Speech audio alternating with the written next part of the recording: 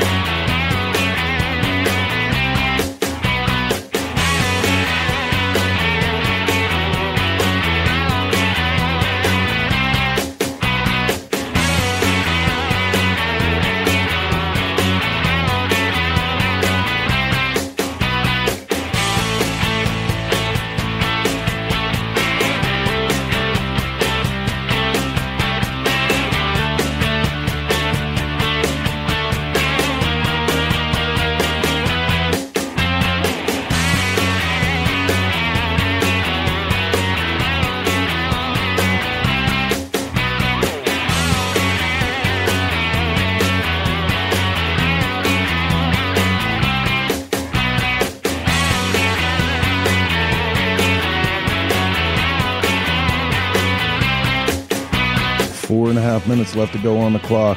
Jason Sims in the house. Man, you guys were great today. Thank you so much for coming on earlier today. If you missed it, Cyber Swap Meet. Every Sunday morning we go live at 10 a.m. Eastern Standard Time. Killer parts on there today, man. Whole Evo motors, whole shovelhead motors. Jason Sims blew everyone's mind with some killer parts. If you missed any of that stuff, make sure you get back to the CycleSource website, cyclesource.com. Hit the Cyber Swap button and you can see all of the parts that were listed as up for sale today. If you missed a chance to grab any of that, there was a lot of stuff that sold today, so I'm not guaranteeing you're going to get it, but go give it a shot. Winding down that clock, we're looking at 3.5 minutes now until we go live with Shop Talk Sunday night here in Source headquarters. Stick around.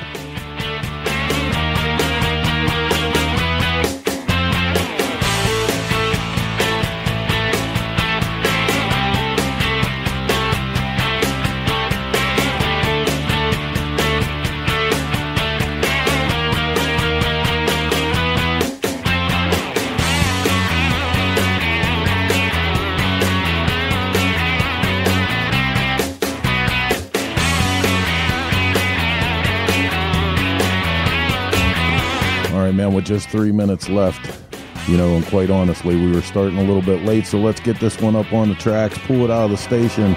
It's time to go live with Shop Talk. It's Sunday.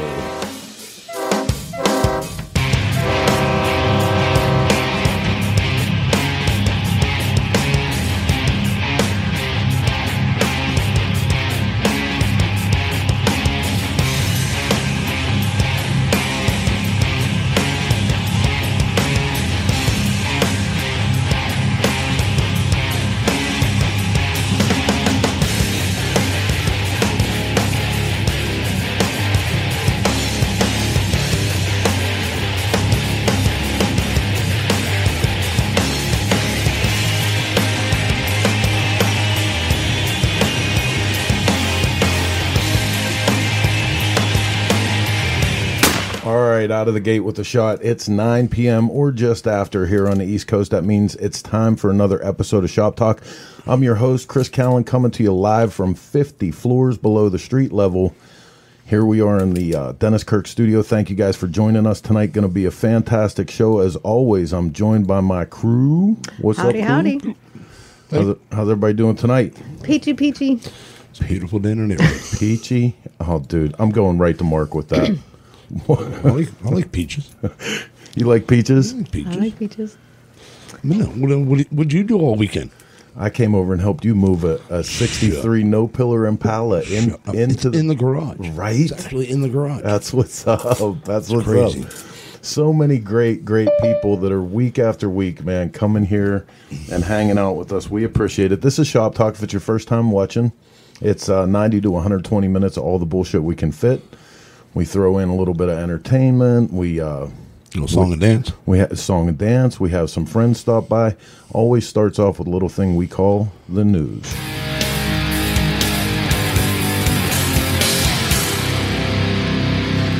First up in the news tonight, and this is bittersweet for anyone that knew her and people that were just a fan. Even race car driver Jessie Coombs awarded world speed record after fatal crash.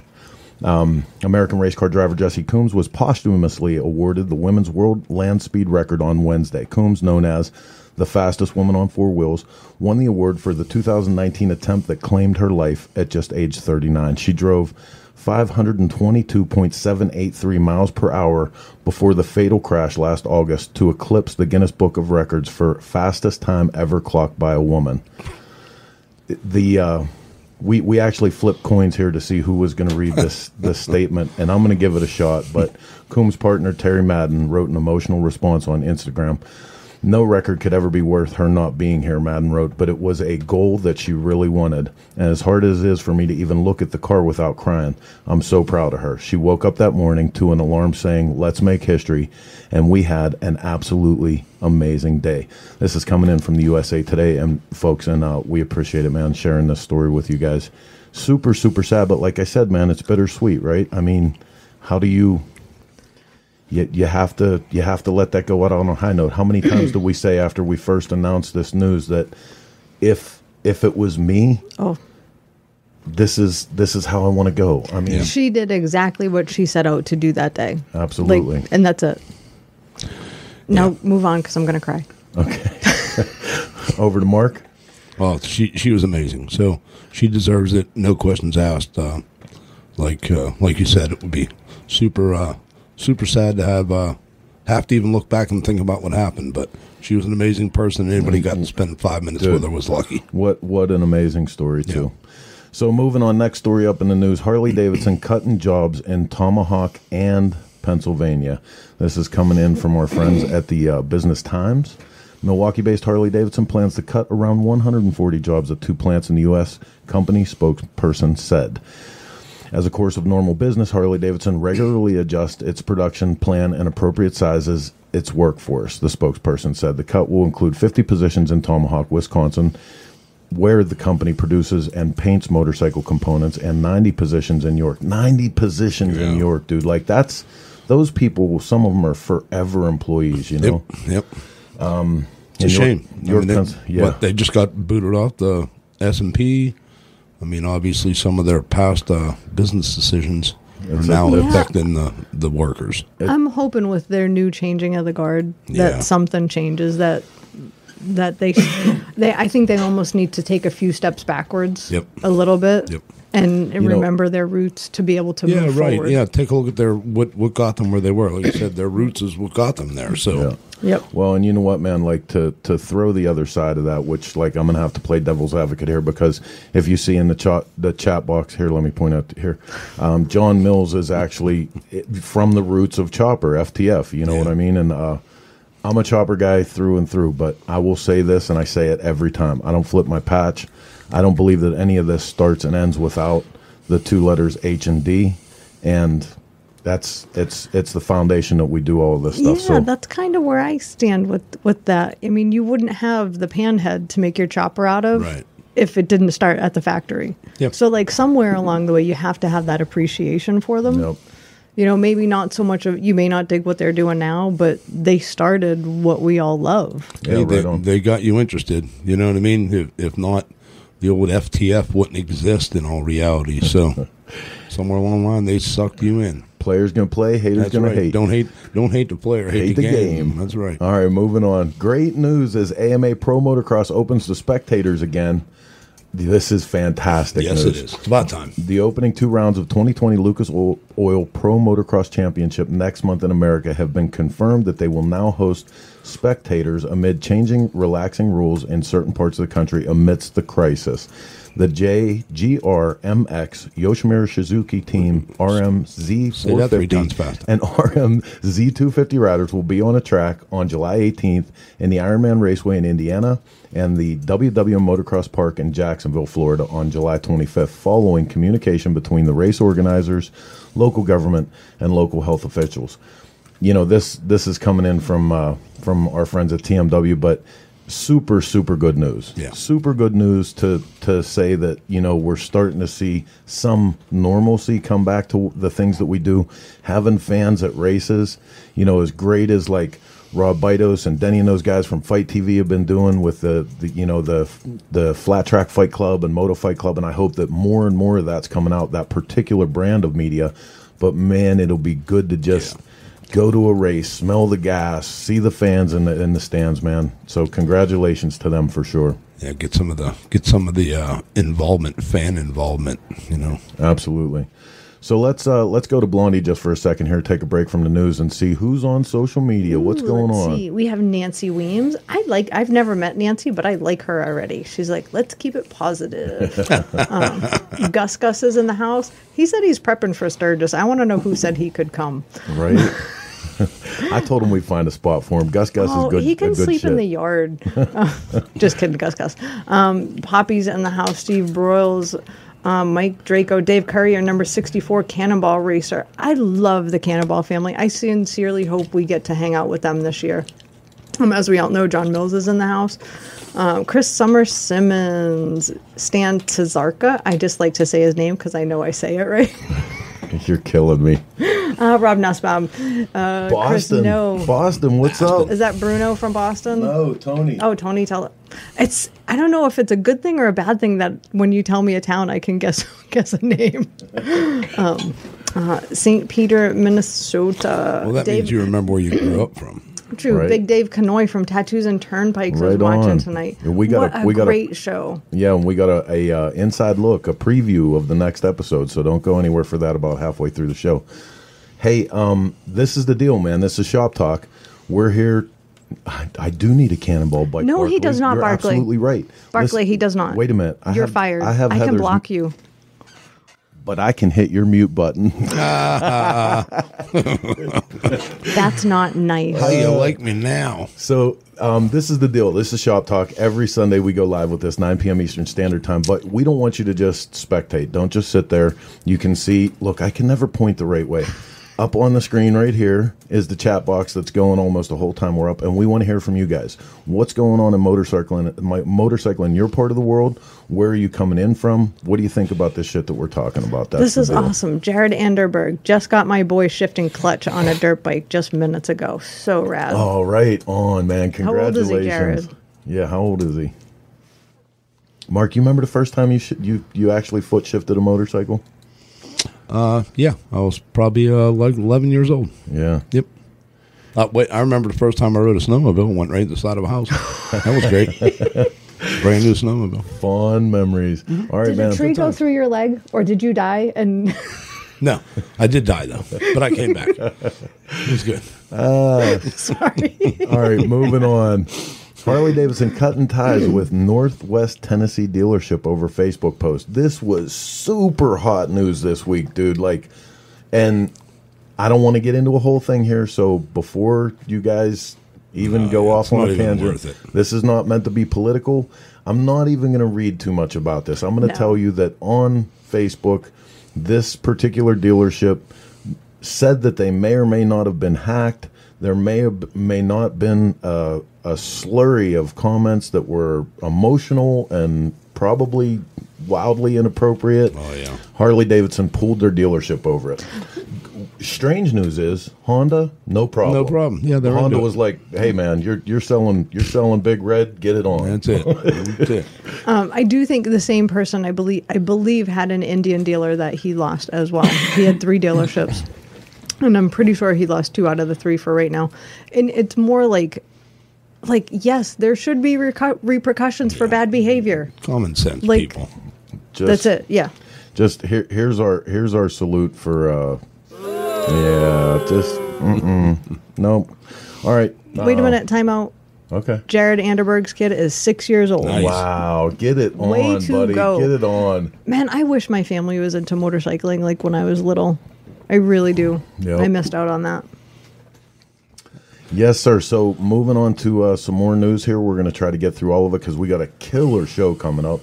Former NFL lineman, NASCAR official to accompany Sturgis Buffalo Chip rides. So good to hear Sturgis news, man. And this is coming out of what our Northern Hills. Like to give credit to the people that help us out with the news. So the Sturgis Buffalo Chip released the names of celebrities joining the organization's 3 signature rally rides August 10th through the 12th. Riders include Tom Berenger, who returns for another year on the Legends ride, musician and actor Sean McNabb, Rick Fearless, Stroker Dallas, Stroker's Ice House, NFL Super Bowl champion Earl Dotson, NASCAR vice chairman Mike Helton, and television personality and driver for Stewart Haas Racing Clint Boyer, and more. Berenger will captain the 13th annual Legends ride, and if you have not been on this, I'm going to go off the script for a second. If you have not been on this, Legends ride is off the hook, man. Leaves Deadwood and just completely scenic, crazy ride. The amount of people, it really is an event. Can I go this year? You can. Awesome. You can actually. If you get a note from your doctor, I'm going to need $3.95 in red M&Ms. So I can make that happen. You would be surprised. I still have my doctor connections. Oh, honey, I don't doubt you. Here's some good news from the motorcycle world coming into. What happened to my screen over there? Somebody stole it. Hall of Famers, AMA Motorcycle Hall of Fame. The news here coming in from the AMA themselves is that the Hall of Fame is open. And again, the AMA Motorcycle Hall of Fame closed to visitors since March 20th in compliance with Ohio's coordinated response to the coronavirus pandemic, will reopen on Monday, June 22nd for the enjoyment of fans and students of motorcycling history. In accordance with Ohio's Responsible Restart Ohio plan, the AMA Motorcycle Hall of Fame will follow all safety guidelines in the consumer, retail, services, and entertainment category. These include personal spacing, daily symptom assessment for employees, frequent cleaning of high-touch items and surfaces, directional signage, limited capacity, and no groups larger than 10. You guys can go to AMA.com to check it out. Well, it's actually not AMA.com. It is AmericanMotorcyclist.com. AMA.com will get you to the doctor's website, and that's a drag. Moving on. Wow. Like I was telling you at the beginning of the show, on CycleSource.com, tons of news here all the time, man. We're rolling stuff from previous magazines, the news that we run across that we read on this show. But up here, across the top, you see the little square moving. These are all the other shows that we go live with every week. And you can get information, everything from Bike Night Live. You can sign up to be on Bike Night Live, Cyber Swap Meet. If you have parts, you can go on here and sign up to come on and sell parts with us. You'll also be able to see all of this week's parts on here starting tomorrow. Cannonball Chronicles, which is an outrageous show Jason Sims and Rob Nussbaum do with us. But go check this stuff out, man. There's a lot of stuff going on. You know, as bad as the coronavirus has been for our community, our events, it's been hard on our country. For media, it's been incredible because we've had all of us to find new and creative ways to bring information out to you guys. And here at CycleSource, we've been super busy. So again, we appreciate everyone that's following on this little journey with us. So thank you. And with it's been that, a journey. It has been a journey, and it just keeps, the road never ends. Truer words have not been spoken. Heather. Yes, sir. What do you think? Our first guest tonight. Yes, I'm very excited about our first guest. Yeah, I am. I genuinely have a soft spot for him. So with that, we're not going to waste any time. This is not going to be a particular segment, but I will tell you that every week we do this segment on the Motorcycle Cannonball Chronicles, and we only do one picture with him. Tonight we have the honor of having Mr. Michael Lichter with us, and we're going to go through several of his photos in a little segment on Cannonball Chronicles we call Pictures Worth 1,000 Words. Michael, what's up, buddy? Oh, boy. Michael is muted. There you How's go. that? A little better? That's good. Welcome back. There you go. I seem to do that every week, but sorry about that. It's great to be here. Thanks for having me. And I don't know what to say after an introduction like that from your wife. Oh, she's great, right? You're one of my favorite people. I love you, Michael. She even talks nice about me when I'm not around. Well, sometimes. That's great. Cool. So we're good to go. So Pictures Worth 1,000 Words has become one of my favorite segments on Wednesday night with Cannonball Chronicles. And I saw you, I'm going to totally admit in front of God and everyone that I'm stealing this segment idea from Ella in Italy, Ella Von Dutch. She did a program with you where you guys just sat and went over your photos, and it meant so much to me that I called you up immediately. I did. And I was like, listen, tell Ella I have to steal this show for the United States. I'm sorry. Whatever kind of compensation, I'll send her $20, you know, like, but it's a great idea. So we're going to roll through a bunch of pictures, and this all comes with a bunch of announcements too for you about Sturgis, right? Absolutely. I think the exhibition has changed somewhat, but we're going to have 5 builders on after this 1,000-word segment. So I'm going to save the changes for that, but I will start by saying that originally I was going to take the whole gallery, but right now I'm going to be sharing with David Ewell and Scott Jacobs. So I'm still going to have probably about 35 or 40 framed images. They'll all be Sturgis images this year. So that's a little bit of a change, and there's more to come next year, so we'll explain that as we go along. So, and actually, the pictures that we're going to look tonight, these are all Sturgis. These are all Sturgis photos as well to go along with that, right? That's right, they are. Okay, well, unfortunately, I don't know if I have them in any particular order, so I'm just kind of going to slide you over to. Boom. You're going to hit me hard here. Yeah. There's picture number 1. All righty. Well, this picture is taken in 1980. And it was my first trip to Sturgis, and I call it After the Storm. And this, of course, is, well, I shouldn't say of course, but for me, of course, it was Kodachrome, which was my favorite kind of film. Kodachrome 64 ASA. It was a love of many photographers at that time. A sad day when they stopped making it, but life moves on, right? And so... Anyway, it was taken in the 1980s when we would ride up from Boulder, and Sturgis at that time was more of a weekend sort of event. You'd ride up on a Friday and get there in time for a party, and we would go to City Park, of course, and party all that evening.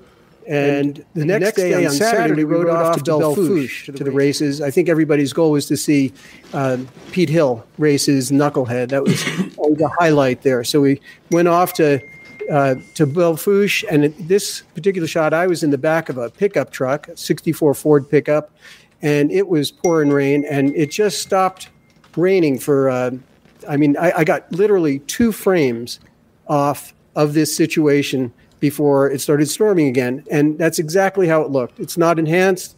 The rainbow was there. This golden light was there, and it was really spectacular. But anyway, just one of those things. I think it has a good sense of place, and certainly with time, how often you get that rainbow touching the ground like that. Absolutely. And that's, for anybody that's been through the Sturgis experience too, one of the most beautiful times there anywhere, the Badlands, and in Custer, like one of the most beautiful times is when you're there right after the storm. The calm after the storm, it's like the sun just opens up and rewards you for going through the storm. Or you're just happy you lived through it. Yeah. One or the other. And we've been through them with hail coming down as well, right? Oh yeah. So one of the things that brings up, in that last shot, there were a lot of Boulder guys, which is where I'm from, Boulder, Colorado. And I still see a lot of those people. The guy on the right there called him Fat Albert, and he lives about 2 blocks from me now, and I see him when I'm headed down to the grocery store. So it's kind of nice that there's that history here, because you're talking, that's exactly, it will be 40 years old come this first Saturday of August. Right on. So this photo is one of the most significant photos I think has ever been taken of Sturgis, and the history that's gone along with this over the years just makes it even more iconic. I'm sorry. Are you getting a bit of an echo? I got to get this figured out. No, I got it fixed up here. You do? Yeah. So it's not a problem? Nope. Take the headphones off then? Yeah, you're good. Okay. Sorry about that. So this picture here I call Early Morning, and it was taken in 1979. So this one is 41 years old on the first Saturday morning of August this year. And I was camped a little to the right of the frame. And I like this photo for a number of reasons, and I think I liked it at the time, but I like it more with time. It's, to me, has a sense of time and place, which is something that I think I really love when you can capture both those in a photo. And to me, in terms of place, it's City Park. But also with time, it's if you look back, there's pup tents and panhead choppers and this guy with a leg resting against the tire and happens to have a Harley sticker on the leg. And of course, this was before Harley even enforced their trademark. And so anybody could print logos and whatnot. But I like that people weren't really wearing the shirts. And there's that one simple sticker on the leg, on the prosthetic leg, and he's wrapped in a moving blanket. Yeah. So, and I know this shot, somebody came up to me years later, actually it was in the early 2000s, said, "Do you remember me?" And I said, well, I usually remember faces from my photos, even though I've taken thousands and thousands. And he said, "Well, how about this?" And he lifts the blue jeans off his leg, and I see a prosthetic leg. And I look at him, and I said, "Early morning?" And he said, "Yeah, that's me." No way. And that's how I met Ed Rieken. He just came up to me that way. And the photo was on exhibit at the Journey Museum in Rapid City. It was 2001. And in the years that followed, we got to be friends, and he came out to visit in Colorado with his buddy. And I think there's more to the story that you may want to add to it. But again, I like the feel of this. It's very early in the morning. I think I'd been up all night and straggled off from my sleeping bag to walk around and see what was going on, and took this picture. And this is another one, just like the last one. There were 2 frames of this, and this one is better than the last. And one was taken about a foot or 2 apart from this one. And this was the frame I liked better. But that's what it was like with film. You were very judicious. You didn't shoot a lot because it cost a lot. But anyway, you may want to add a little bit on this story because I think Ed has become quite a character in our circle. Right. He has, and I'm not going to overshadow. This is your night, and I'm not going to overshadow too much. But what I want to mention about this photo, and I'm going to go back to the screen of you while I'm talking about this even. When you look at this picture, it is very indicative of a generation. Yep. You know what I mean? Like the bikes that are in that picture, the type of prosthetic leg it is, the type of footwear that he has on, even the packing blanket suggests a moment in time, a generation. Well, years and years after this picture, and I had known this picture, I'd had this on my bedroom wall forever when I was a kid. So years and years after this picture, we were doing Big Mountain Run, and a kid comes on the run with us that has a prosthetic leg, and he's telling us about his roommate that taught him to ride a motorcycle again after he lost his leg. He goes on, and eventually, somewhere through the weekend, he mentions that this is the guy from that picture. So the next year, he brings Ed with him, and Ed's been part of our family ever since.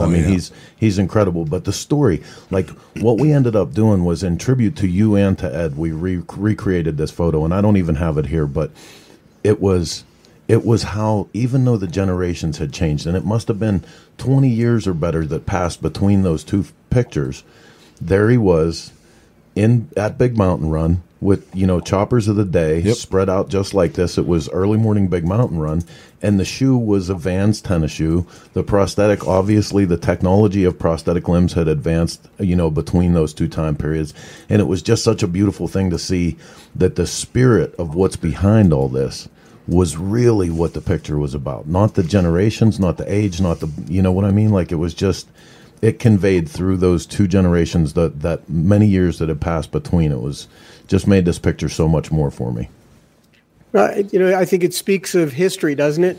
I also say, and you'll see this with some other photos, how to me, I've my last 40 years, I've so focused on the motorcycle culture and custom bikes. But to me, that culture, like any microcosm of the larger whole, tells the story of the whole. So to me, the story of bikers in America tells the story of what we've gone through in America. I think you'll see that some more in some of the pictures that come up. Absolutely. So moving on to I'm sorry.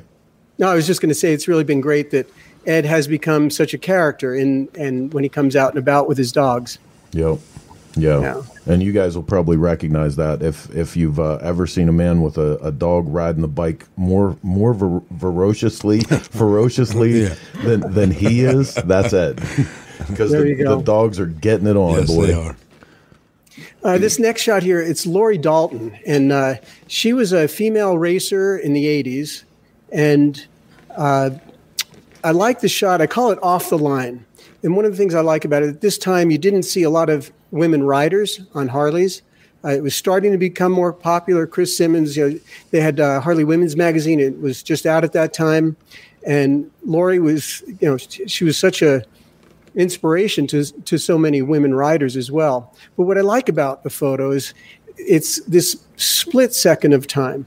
For one thing, it's the setting. It's the Sturgis drag strip, which they took that background down. At the end of the day, this was when the strip was really packed, and the people would be back there, and the sun would be coming in. It's that magic hour. The light is just looking great. And Lori comes off the line. And one thing I think is, I'm not sure, I'd have to talk to more drag racers, but I think women are very spot on with their reflexes. Oh, and yeah. I think I conveyed that in this photo because the look in her face is so intent. Mm-hmm. Looking down that strip and looking down at the tree of lights. And then if you notice the front end, the tire is off the ground. And if you look close at the back end, you'll see the compression where that tire is twisting. And the rubber it's almost like the rim is going to touch the ground. That's how it was, just that moment where the power was being transferred to the rubber there and right to the pavement. I want to bring that up for a second just to show everybody too. You can and the look on her face too. Yep. The wrinkle of that tire is priceless because that is exactly the moment where that bike is hooking up, man. That's so badass. That just goes to show that 8 pounds of air you're running out to get all the hookup you can is just taking all the pressure. Yep. And look at her reflexes. Isn't that something? Her eyes are, it's to me, it's magical to look at her eyes like that. I think it's fantastic. So caught in the moment. And that's another thing that I love to photograph is people doing what they love to do. They're not thinking about the camera. They are just totally in the moment. And that's what it's about. Oh, and the look in her face, the extreme, pressure that's going through your mind at that time. I mean, I've actually done exactly that at that speed, at that racetrack. And boy, what an iconic moment. Oh, my God. Mentally for you. I mean, we did the first flash race Harley ever did there. And, man, that was an amazing racetrack. Mm-hmm. Yeah, absolutely. All right. Cool. What do you got next here? Surprise me. I'm sorry that I'm doing it that way. I know you like to be more organized than that. I call this one Bobber at the Bar and Grill. See, you're testing my memory here. It was taken in 1979. And what I like about this photo is really the sense of time, but it's a little misplaced because it was 79. But if you ask me, I think it could have been taken in 59 or maybe even 49. It's very close. You don't see all the logos on the shirts. You see a lot of kind of the checkered shirts and just simple. And this bobber is such a classic bobber. I mean, it is perfect. And this happened to be in front of Gunners, which really sadly closed a few years ago, which was a staple on Main Street in Sturgis. But all it says is the Bar and Lounge. A lot of times I take my titles from the photos. And in this case, I did. The bobber at the Bar and Lounge is pretty clear. But to me, it also reminds me of the Life magazine photo, which, of course, was staged many years later. I can see that, though. Of the famous Hollister incident that was, of course, the root of the very famous film, right, with Marlon Brando. You know what I love most about this picture is when you look at this, and this was a realization that I had when I was building my panhead. When I got to build my first panhead chopper, it was a tribute to my old man and all of his friends, right? So I was so fired up to do it because I remembered their bikes being perfect, like spotless. They were delivered from the gods, through the clouds from the gods. And when you really look at these, you start to remember that a lot of these parts weren't supposed to be on these bikes, and a lot of it was mismatch, and and it's really what defined the style of the chopper and where all this came from.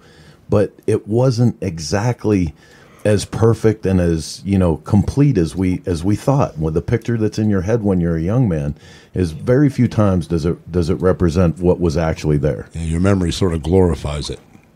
Absolutely. And boy, I'll tell you, with custom bikes, that happens because I think a lot of the young people now, they're trying to build bikes that are like from the day and old survivors and whatnot. But I think the quality of the bikes they're building today is just astounding. The technical abilities of the builders these days is phenomenal. Their ability to shape metal into anything. So they've taken it to another level that was never existed back in the day. Absolutely. So I can help you out here as we go. I should have been doing this from the beginning, but I actually have the ability to tell you which photo this is by title. This one's called Caught in the Light. Oh, I could have told you that. See, you got to test me first. I'm aging, but my memory's still pretty good. So I call it Caught in the Light. And this is really my favorite photo of the Sturgis 50th, which was in 1990. So another photo that's 40 years old, but 30 years old. And the way I describe this is he hits me, and I don't know who he is. Maybe one of your listeners does. But he hits me like really a deer in the headlights. There's this just quick glance. The flash in this case, a lot of times I use off-camera flash. I'm holding it on a long stick. You probably see me running around with this giant pole in the air. But in this case, it was right on camera and right in his face, just the way a headlight would catch a deer. And just the way the deer could turn and look at you. To me, it's phenomenal. And the torn shirt is as if the deer got caught and the skin was torn in some sort of fencing or whatever. But that's what it reminds me of. Yeah, it looks to me like this cat had a hell of a day. And that was his only shirt he brought with him. Yeah. So and what's that hanger doing there? It's like, right. Go figure. But it's funny because a lot of people, they have a good friend, an artist here in town. He's a wonderful painter and photographer. And he comes from a painting background. So he has no qualms with putting things in, taking them out, changing things, cleaning it up. And says, why don't you just get rid of that? And I go, can't get rid of it. Yeah. That was there. I can't touch it. Now I could adjust color the way we do in a darkroom. I'll do darkroom kinds of things. I did start cropping my photos about 5-6 years ago, which was a big thing for me. I know. But as far as taking something in and out, to me, fake news comes to my mind, but I just can't do it. All right, so I'm not going to say the title of this one unless you need me.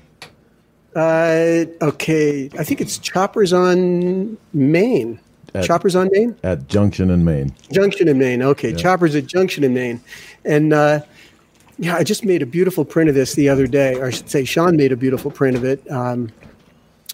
And there's a sense, again, time and place. To me, I love the cars at the left. Yeah. To me, cars really give a sense of time because it dates a photo. And then there's, of course, the barbershop, which existed for many years. And this was before Rossini took it over. So at this time, you could still go in and get get a haircut on the corner of Junction and Main. And you think of this corner as being the main corner of Sturgis with hundreds of people there.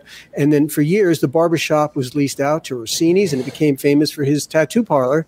And then eventually the building was torn down, and it's Hot Leathers now. So, and then, of course, the style of bikes, there's a Honda in there, a Triumph. It's...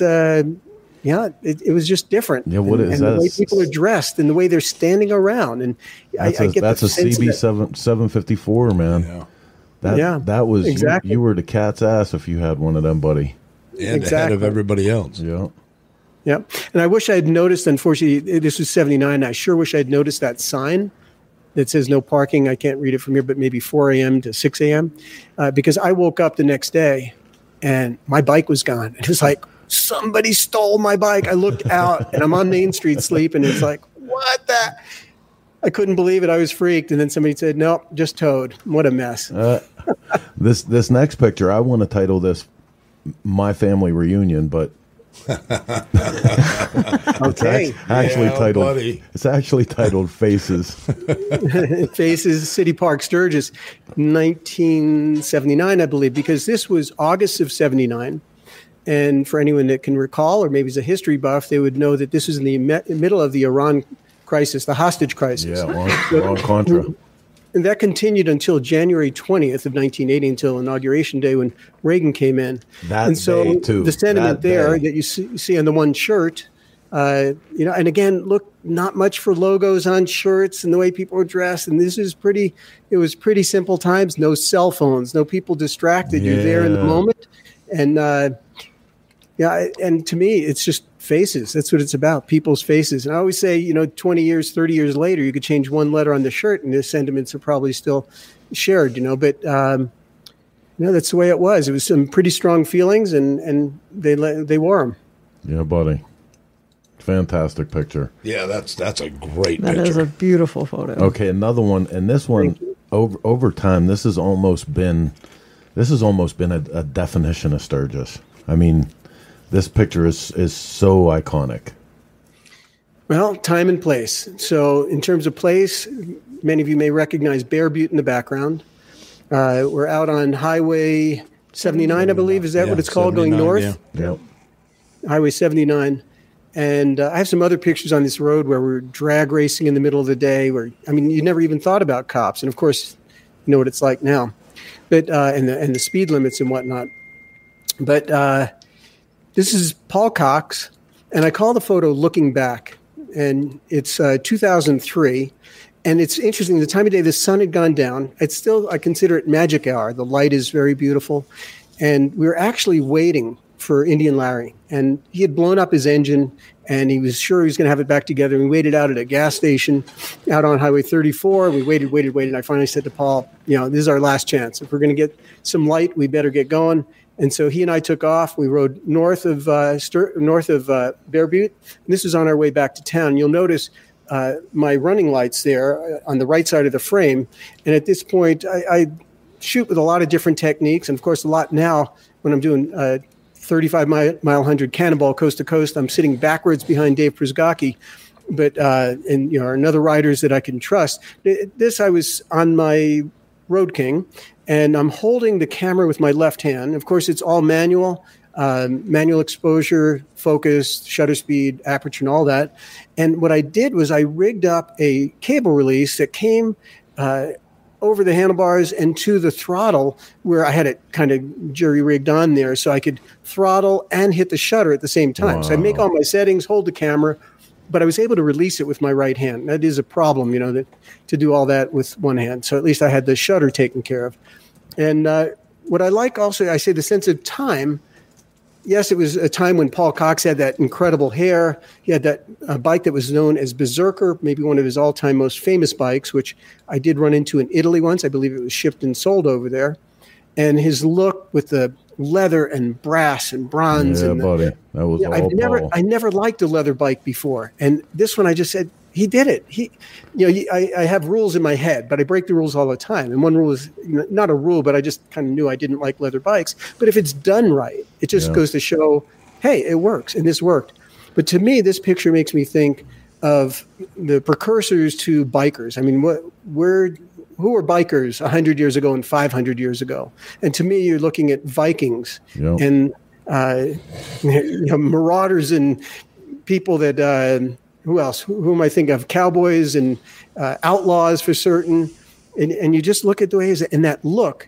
So obviously there's a double entendre here where he's looking back, the name of the photo, he's looking back at me, but I consider it looking back in time. Yeah.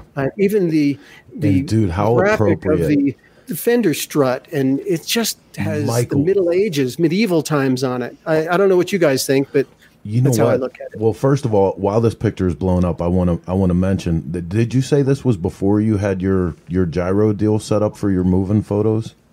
It was, yeah. It was before I had the gyro. And that's impressive because that thing is crystal clear. Yeah. But you know what? Like, what would be awesome? It is so appropriate that it's called Looking Back, and that you say that thing about looking back in time now, because of Paul has raised a family, and everything has moved on so much from that picture. It would be so badass if you had the chance to retake this picture with Paul today. Yeah. Mm-hmm. You know what I mean? And have that side by side where, because he literally is looking back in time. Exactly. That's and it brings up the point also that, some people say, why do I say all this about a photo? Why am I reading this into it? And it's not, I don't know. I mean, I guess I am reading it into it. I certainly did not take this photo and in that 100th of a second say, he's looking at me. I'm going to call it looking back. And he's like like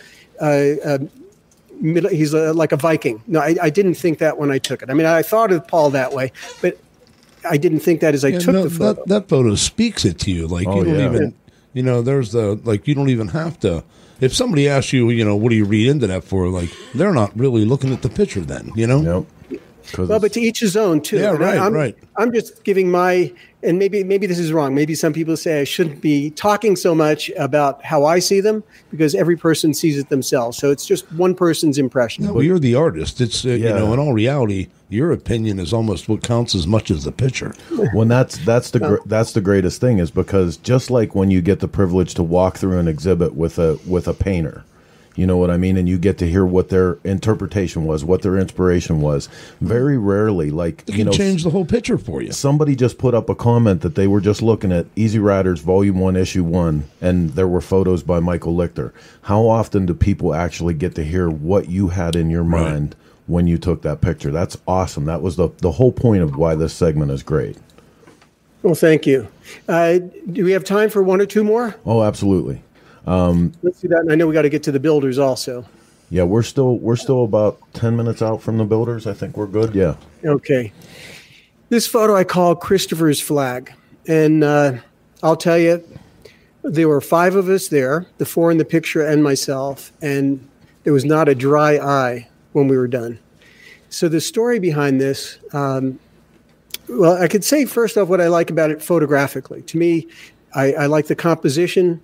The flag in the lower left coming in, the bugler's position, the flag's all about, and this moment in time where this woman is hugging her husband and the look on her face. And I think if nobody knows more than that, they could look at the photo and just understand there's something sorrowful or sad going on. They don't have to know the details, but I will tell you some of the details now. So these 2 guys, and I wish I could remember their names right now, but they're out of New Orleans. They're twin brothers, and they bugle. And I'll bet somebody's going to write in and tell me their names again. I have it written down. And I've known them for a number of years. I haven't seen them in a number of years. But these guys would go around and blow taps. And at the time, they had 3,000 flags out at the Buffalo Chip.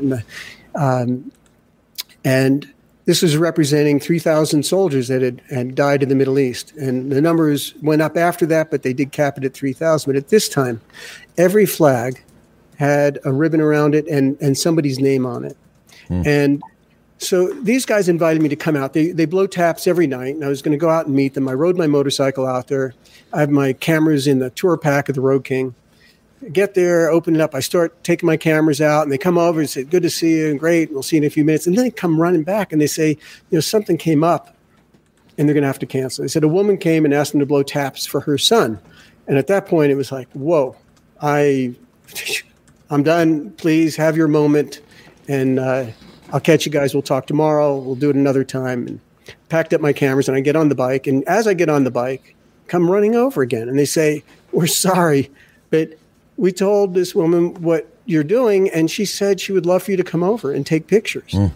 And in all honesty, I really didn't want to. I felt like this was too private a moment, and they insisted that I should really come over. So I did come over, and I took some pictures, and this is what came of it. I sent each of the, her and her daughters, I sent them prints of this, and I'll tell you, it was a very, very heartfelt and moving experience to be part of. All right, Dawn. Yeah. All right, let's get to a couple of the other. I love the black and whites. I absolutely love this. Well, then let's do 2 black and whites quick. This is Rudy's, and maybe we could do Rudy after this. Not the same Rudy, but this Rudy's was the truck stop over at exit number 30. That's the westernmost exit of Sturgis. There's the truck stop there, and this was a classic old 24-hour truck stop. I personally love going there at 1 a.m. when it was deader, and you'd still find a group of bikes out front, and you'd have a late breakfast or early breakfast, depending on how you looked at it. And I just love the feeling, because Sturgis, it's always usually it can be so hot, and you ride late at night, and it's so much about summer. And again, to me, the truck stops were such a meeting place. We didn't have cell phones, and this was a great place to run into people. You did all over the country. You'd run into people in gas stations and truck stops. But anyway, for whatever it's worth, I just like the shot. No, absolutely. And that was, between truck stops on the way in where you would key in with people, or, the one thing we always said was Friday night behind the wall of death at midnight. Yeah, right. Safety meeting. That one's mislabeled. The copyright says on there 2010, but it was 1981, actually. Oh, right on. So, yeah, it was a long time ago. So the other Rudy? This is the other Rudy. So this Rudy is RUDI.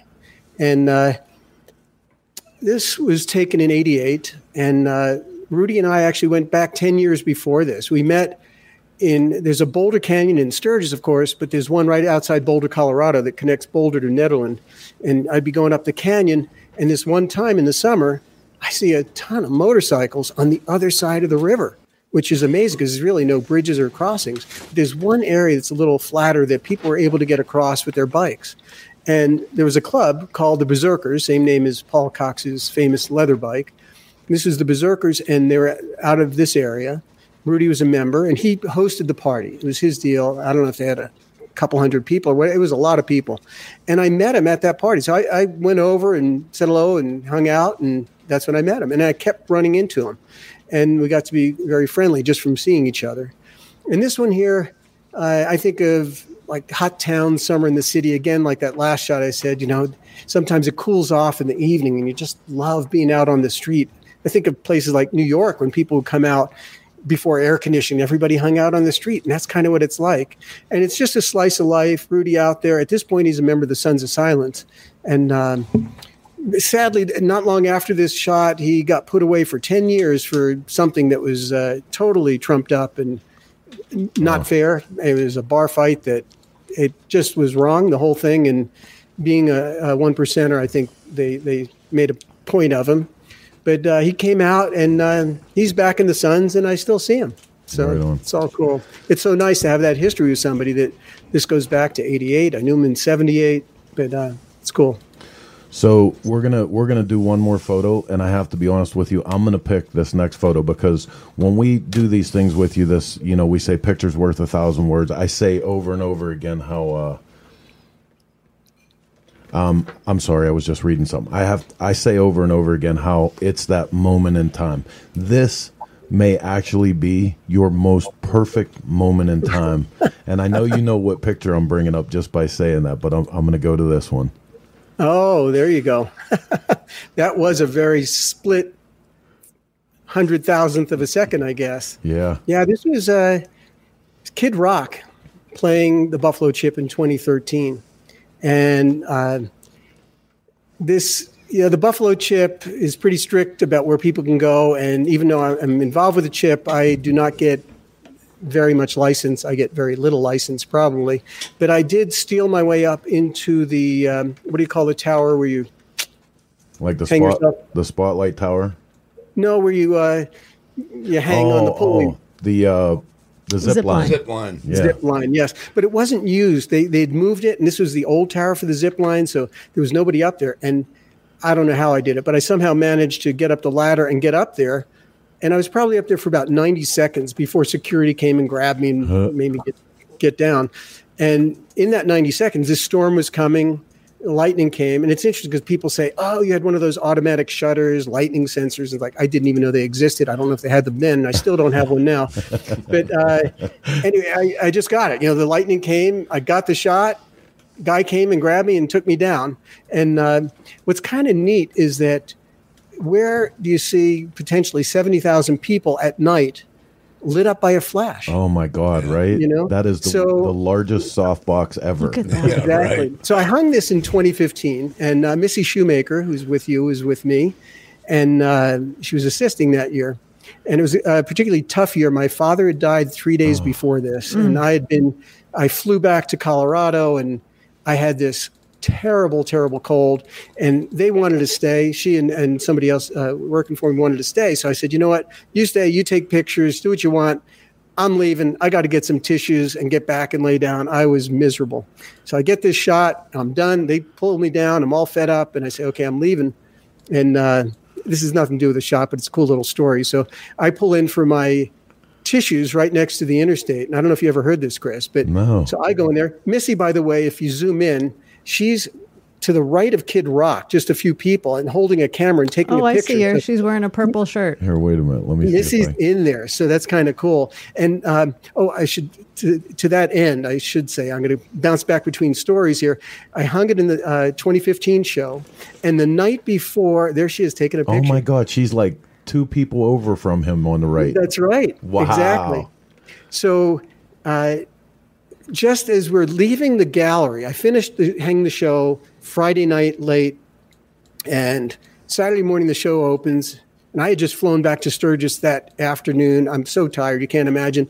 and we're leaving. And that photo is right next to the door. And we have the lights off. We're ready to leave. And I go, hold on. I got an idea. And Missy knows me all too well because there's always a plan B and a plan C, D, E, F, but they're never in my head. They just come. And this is one of those plan Zs probably. We're leaving. We're done. We're tired. And I say, I got a magnifying glass with me.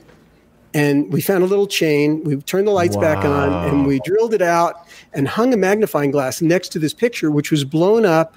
I think it was 30 by 40. It was huge, 30 by 40 inches.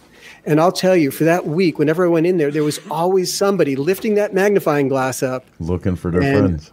Looking for themselves or their friends. It was really cool. Where's Waldo? Yeah, where's Waldo? Now, a little bit just to finish that other story quick. So this is how bad that night was going. Other than this photo, which I'm thrilled that I took, that I get to that convenience store right next to the interstate, and I park. I was in my SUV, so I park, and I go in. I desperately need tissues. I'm looking around. I don't see them. I'm looking around the store. I ask the guy, where's your tissues? And he goes, oh, all out. And I go, oh, bummer. So I take one more lap around, nothing there, and I leave. I get in the car. I go half a block away, and I'm surrounded by 11 police cars and federal agents with flashing lights and guns drawn. Wow. Talk about being in the wrong place at the wrong time. I'm telling you. And I had my daughter on the cell phone at the time, and they're saying, hands on the steering wheel. And I'm like going, Kira, I think I got to hang up. So you went literally. I've heard this story before. You went literally from being in the exact right place at the exact right time to being in the exact wrong place at the exact wrong time. Well, it depends how you look at it. I got a great story. So maybe I was in the perfect place twice. I don't know. Yeah, that's what I'm shitting bricks because, they got guns pointed. I'm totally surrounded, flashlights aiming in from every window. And anytime, I take my hand off, the hand's back on over a loudspeaker. Oh, my God. Holy crap, what did I do? And then they demand my cell phone. I said, where's your warrant? And they go, we don't need it. Probable, wow. Your, whatever it's. Who did they think you were? With the Limp Nicky lot, obviously. You're one of the Limp Nicky guys, right? So, as it turns out, it was a sting operation, and I blew the whole thing up. Oh, my gosh. Wow. Yeah, I think it was something like sex trafficking or something pretty weird, and they got on me. And I swear to God, only you. I wish dude. I thought I have a friend that was with the Feds. He's actually on a task force, and I wish I thought of calling him. Next day, somebody comes up to me on the back on Main Street, taps me on the back, and they go, "Hey, buddy, I heard you had a nice visit with my friends last night." And I'm like, "Oh God, Rob, why didn't I think of talking to you last night?" Obviously, they were as wrong as usual, though. So. Oh God. So listen, before we move on to the next segment, I want to remind you guys that this year Michael celebrates his anniversary. Sturgis celebrates its anniversary, and when you're in the years when Michael actually exhibits his work in the gallery, it's amazing. You don't want to miss that because you're going to see many, many more images like this. You can also go to lichterphoto.com. There is volumes and volumes of these pictures, man, and we hope to have him back on here. You guys all seem like you're really digging this segment, so maybe we can pressure Michael into doing this, a few more times and bring out some of his old stuff because he's just a class act, man. We thank you so much, Michael. Well, thank you. I'd love to come back and bring some more builders. I want to give the builders in the show a lot of attention. Right on. And speaking of builders, that's where we're at with this. And we got Russell Mitchell on hold next. Yeah, so let's go through the introductions and then we're going to bring them all on. All right. So I'll start with Russell here. So Russell, I've known Russell since the early 2000s, but Russell's career goes back to the early 90s. Actually, he was born in England in a small village, and I think he was a veterinary surgeon, I believe, and ended up in London. And that got the best of him. And eventually, somehow, he got hooked into male modeling. He became a model and somehow got invited to Los Angeles. And sort of the rest is history. He did very well there. And then he started Exile Cycles. I think that was the early 90s, like 91, when he moved from England to Los Angeles. Russell can correct me when he gets on. And then he did very well with Exile Cycles, a real simple style that just a major understatement, if you want to call it that. And everybody loved it. And then he did very well. The Discovery Channel years, he was on repeatedly on a number of biker build-offs and other discovery shows until he eventually had his own show on television. And then he's gone on. He lives in Santa Monica now with his 3 children, beautiful children. I see him now and again. He doesn't travel as much, but I'll see him at Born Free and places like that. The shot that you're showing there was from Florida when he was just having playing with the police a little bit, you could say. So there you go. That's Russell Mitchell. Okay, I'm gonna introduce the next builder. He's having a little bit of technical difficulty, so if we don't get him on tonight, we'll definitely bring him back for next week. But I'm going to introduce him anyway, just in case. Truly an honor for me to introduce this man, to call him my brother and my friend. Many of you guys will need no introduction. He's the godfather of choppers. Mondo owns Denver's Choppers, and history of choppers is what that's all about. For 25 years, Denver Mullins owned Denver's Choppers, and Mondo and Freddie and Junior Hernandez and those guys went to work on building what choppers would be throughout their lifetime and ours. I've been with him when he was inducted to the Sturgis Hall of Fame and Museum. He is a gentleman and a scholar through and through, always giving of himself to everyone around him in every capacity. Mondo Porras. All right. And next, I believe we got Paul Yaffe, don't we? Yep. There's Paul. And Paul and I go back to the very late 90s. And Paul, he had a bike at that time that came out and it won the Oakland Roadster Show. And that bike was known as Prodigy. And he won the Oakland Roadster Show in 2000. He actually started building bikes, or he had his first shop in 1991 in Phoenix. He was born in LA and moved to Phoenix. And his youth could fill volumes of books with his own stories of being a kid, and maybe a bit of a troubled kid, or troublemaker, I should say. But then he ended up in Phoenix. He started the American Legend Motorcycle Company and won Prodigy in 2000. And shortly after that same year, I photographed that bike for Easy Riders in the studio. And it won Best of Show. It also went to Verona. It went to Germany, and it seemed to win everywhere it went at the time. I mean, that bike was really ahead of its time. And a nice twist to this is that bike has been refurbished. He's redone it, and it will be out at the Buffalo Chip this year. But right on. Yeah, it's cool. And then Paul went on to start Bagger Nation in 2006. That was just as baggers were becoming the rage, and he hit it at just the right time. Had the first Harley Street Glide to be customized in 2006. And every year he comes out with a new bike that he rides to Sturgis, and is full of surprises. A lot of the dressers, but he still does a chopper and some very cool bikes here and there, mixed in with the dressers and everything else. It's a pleasure to have him on. We've had some wonderful times together all over the country and even overseas. Right on. Next, it's my privilege to introduce Kiwi Mike Thomas. In his native tongue, I would say that Kiwi is one of my best mates.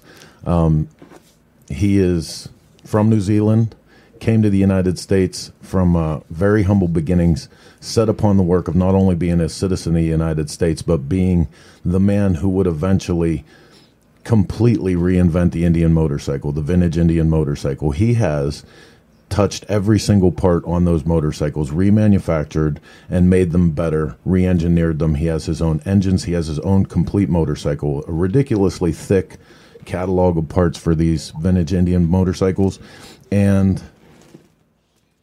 by the time he was done, a lifetime of dedication to that one brand of motorcycle. Him and his wife are two of our very best friends in the world. Always a pleasure when we get to spend time with him. And he's going to be coming to us all the way from Australia tonight, where he's been exiled, to coin a term, since the pandemic started. We think he's faking it, though. I think he's just staying there. He's abandoned us. So, he's having a great time, it sounds to me, I'll tell you. Right. But it's great to have him here today, that's for sure. So moving on, we have Rick Fairless, who will be our fifth builder, or fourth, depending how we do with Mondo. Rick, I've known since the mid-'90s. Actually, photographed the first bike of his in 1993, amazingly enough. And this was before he ever had a bike shop. Rick worked, I think, for almost 20 years for Glidden Paint out of Texas. No kidding, I didn't know that. That's right. He worked for Glidden Paints, and I remember him coming in. I've shot him several times before he opened a shop, and he had these beautiful bikes. That first bike was a Panhead that I shot his in 93. Shot another bike in 95 in Daytona Beach. I had a studio down there. And then we started the Easy Riders bike shows, and was at the Easy Riders bike shows usually. And then he started Strokers Dallas in 1996, and he was a big dog dealer as well as an Easy Riders licensed shop, which lasted a certain amount of years and then went south in a bad way. But he actually, everything worked out so well for Rick that Strokers, it became Rick Fairless's Strokers, and really it became identified with his name and who he is and his personality. He opened a bar 2 years later in 98, and it's been a huge success. I mean, I understand there are 1,000 people there for Saturday night bike nights. Yeah, buddy, we've been there. Oh, yeah, one of my favorite. I got to make it for bike night. Yeah, great place. So anyway, so he's doing great. He's with his wife Susan, who is his first wife and last wife. I don't need to tell you more of that story. And his daughter Lena, his youngest daughter, who's 33, she works with him, and she's an absolute delight whenever we see them on the road. So he'll be with us tonight also. Right on. Well, without any further ado, let's welcome our builders to the show. Gentlemen, how you doing tonight? Good. Fine. Right on. I see three. That's who we have so far. If we're going to keep the lines open, and hopefully we get the other two guys on. Or like I said, Michael, we'll bring them on again next week. All right.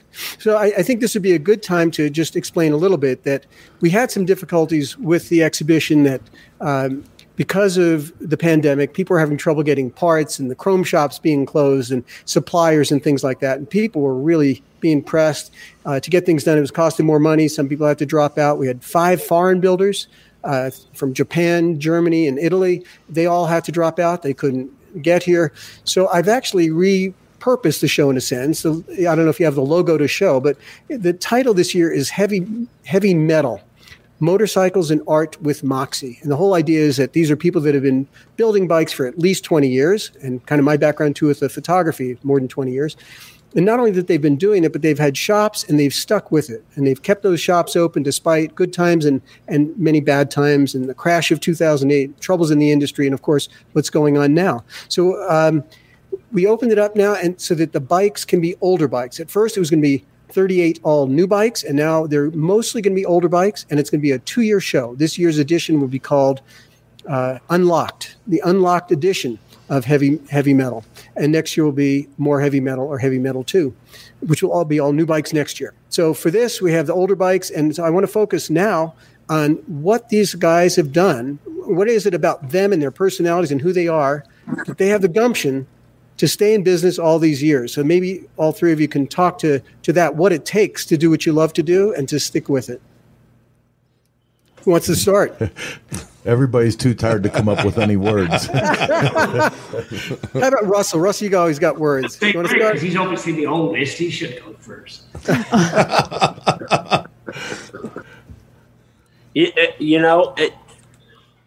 The whole thing about being in business is it's being a survivor, and through the last few months with the COVID thing, I can say in my business, it's the toughest times we've ever faced. My bar is a big part of my business because it brings so many motorcycles together. And like Mike said, we'll get 1,000 bikes on Saturday and 1,000 on Sunday. And as of Friday, the governor has closed our bars. The governor of Texas has closed all bars in the state. So, that's a huge revenue loss to me, because not only do I lose the money that I would have at the bar, that bar drives so much traffic into the motorcycle shop, that were people buying T-shirts or sunglasses or a used Harley or whatever, so it's tough. It's tough right now, but, I didn't come this far to give up over this thing. Absolutely. It's interesting you say that you're survivors. We call some of your older bikes survivor bikes, and really, you guys are survivors if you can stay in like this. Kiwi, how about you in Australia? What's going on over there? Tell us how you're still in this all these years. Did we lose Kiwi? He's gone. Somebody stole Kiwi. He's in and out. Oh, my goodness. Okay. I guess, Russell, it's up to you. All right. Well, I think probably like the rest of the guys here, the reason I ended up doing this is because I really enjoy this. It's what I wanted to do with my life. And when that's your key ingredient, then you find a way to roll with the punches, and, you know, you grow when the times are great and you shrink when the times aren't so good. But you find a way to keep doing what you do because the alternatives are so grim. You have to go and get a real job, and nobody wants that. You're not kidding.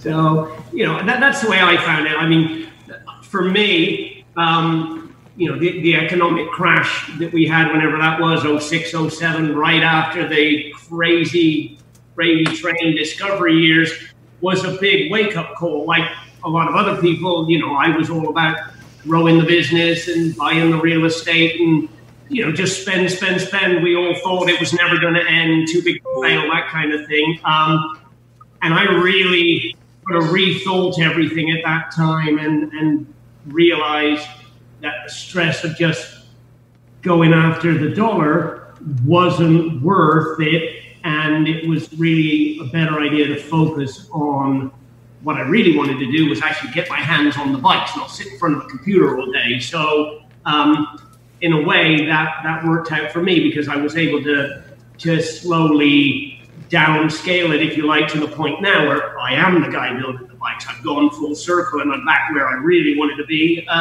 you know, at the same point as I entered. Welding, grinding, wrenching, building the bikes the way I want the bikes to be built.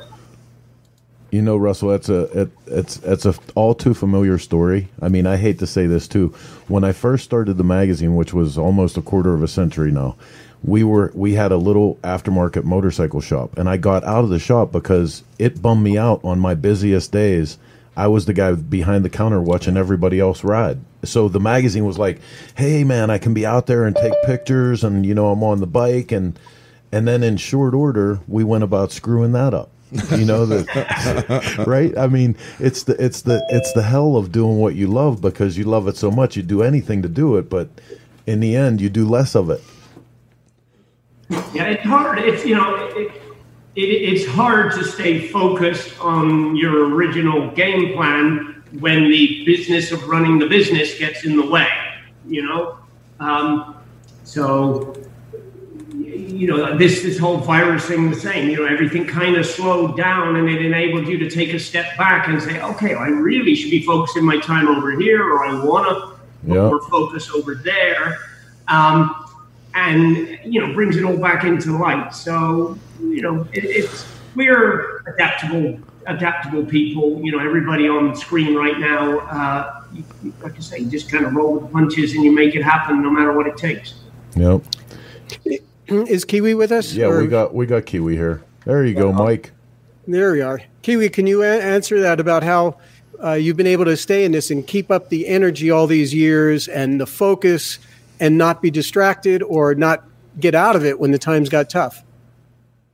Well, focus for a lot of us is a problem, just from who we are. But I found, you know, you got to have a lot of passion. People ask, is it passion or skill being in business? And it's passion, I feel. Passion gets you through a lot of rough times. I mean, there are some rough times. There's ups, there's downs. There's so I found passion, and you look further down the road. You just keep your eye on the ball, or you can just dream about bigger and better things. Absolutely. That's what got me through a lot of the challenges. It's not all peaches and cream being in business, but I don't know. You just got a tendency. You know, sometimes you just go to some of the shows, the swap meets, the motorcycle rallies, go and visit some people, and all of a sudden you find some newfound energy. Mike, I don't know if you heard in my introduction for you, but I actually called you one of my best mates. I want to remind you that there's two L's in Callen, CALLEN. Hey, my best mate, huh? Hey, just no, it's late for you fellas, but it's only midday for me down here. There you go. So it's already Monday there.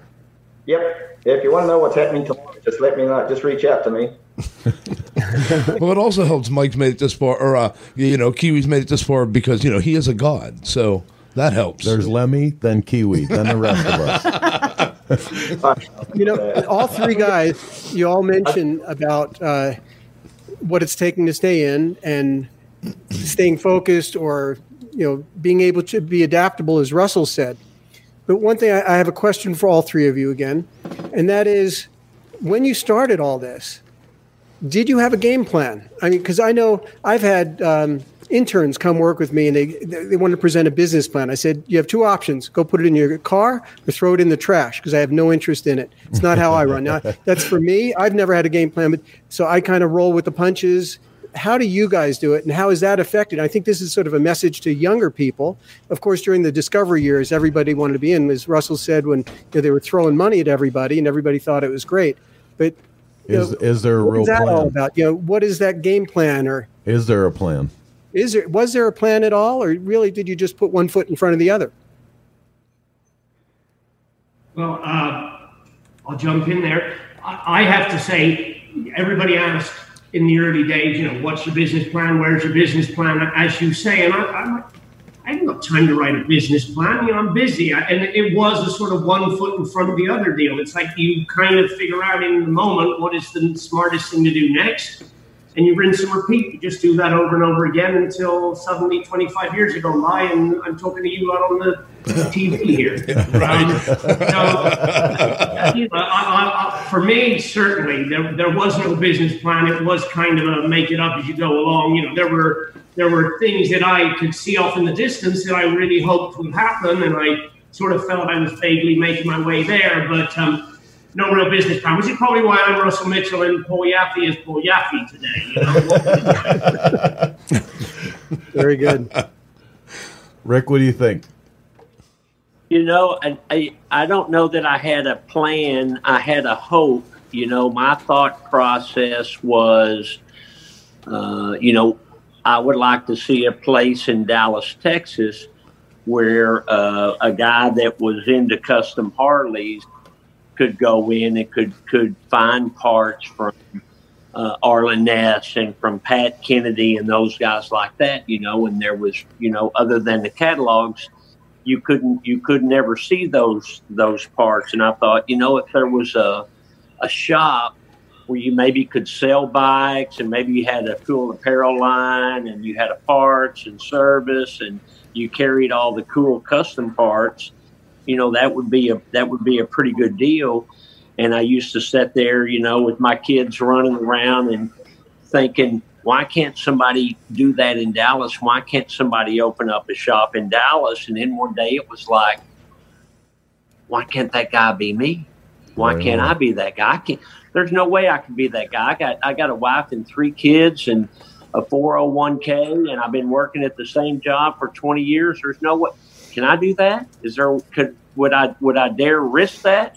And I thought, well, maybe I'll just kind of start the ball rolling, knowing that there's no way it would ever come to fruition. But at least I can say, I looked at opening my own shop, and I started that ball rolling. And while it was rolling, I decided that if I was going to do it, I wanted a bar and grill to help drive traffic. And, it's just roadblock after roadblock came up. But I either went through it or around it or over it or under it. Through 25 years, it's worked out. But I think with me, like with Russell and Mike and, Paul and Monto, it's passion. If you're passionate about it, it's not really like working. I don't wake up in the morning and think, oh my God, I got to go. I wake up in the morning and I'm just dying to get to work because I love what I do. It's passion. And that's what this industry is. And that's why it's so strong. It's put together with people with the same passion. Absolutely. Mike, you still there? Yep, I'm here. I didn't know. I started in my garage, and it was just part time, and I had this dream. I wanted to bring consistently high quality parts to the Indian business.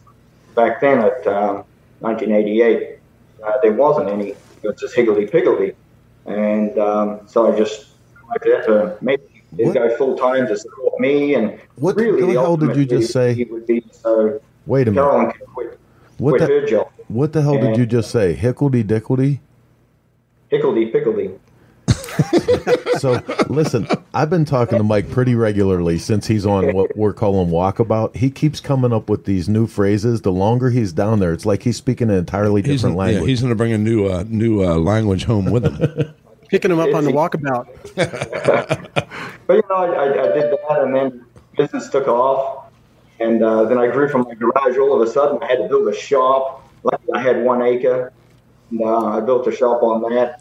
But it just kept accelerating, and it's America. There's 330 million people in America, and a lot of people have good taste, some people have bad taste. But 330 million people, and if you can't sell something of your product to them, something's wrong. So I just went out there and just did things consistently good. I dream big. It's like, man, okay, I've made all these parts. Why don't I make front end? So I made the leaf spring front end. A lot of the custom builders put it on their bikes. That went on TV and magazines. And then I thought, man, you know what? Why don't I make crankcases and other parts for these engines? And then I can make complete brand new flat motors. And then it went on to keeping on dreaming. It's like, well, I made frames and a few other bits and pieces. I can make whole brand new old motorcycles. Just America's a big place, and you can dream, and somebody has got to like your product. One of the hardest questions I've ever had, and I clearly recall it, I had several meetings with the powers to be at Polaris, and one of them asked, what is your business model? And I'm going, I was dumbfounded, I was stumped. And I go, well, that's typical corporate, entrepreneur type guys. They're used to this box, that taught of a box, and they operate within that box. In this industry, I don't think anybody can operate in that box. But the industry changes, times change. Even for my business, from the parts supplier, I had to change. I just saw the future. I looked at the demographics of Harley riders way back when, the average age of a Harley, or mean average rider's age of a Harley, and I think it's 56 at that time. And I go, holy shit, that's my clientele plus 10 years. I've got to do something to change and not just be reliant on the vintage guys. So that's why I diversified, and I'm still true to the Indian brand, and everything I do still revolves around that. I can't understand that, but I still love you. Okay. I got another question here, if it's all right. Yeah, man, go ahead. Yeah, I'm just wondering. I think we've all seen when we go to events, I think the motorcycle world now is more exciting than I've ever known it to be. Seriously, I was out there as a kid doing it, basically, and photographing these 40 years. I think these are the most exciting times right now. The past year or two, just what's being done is so great.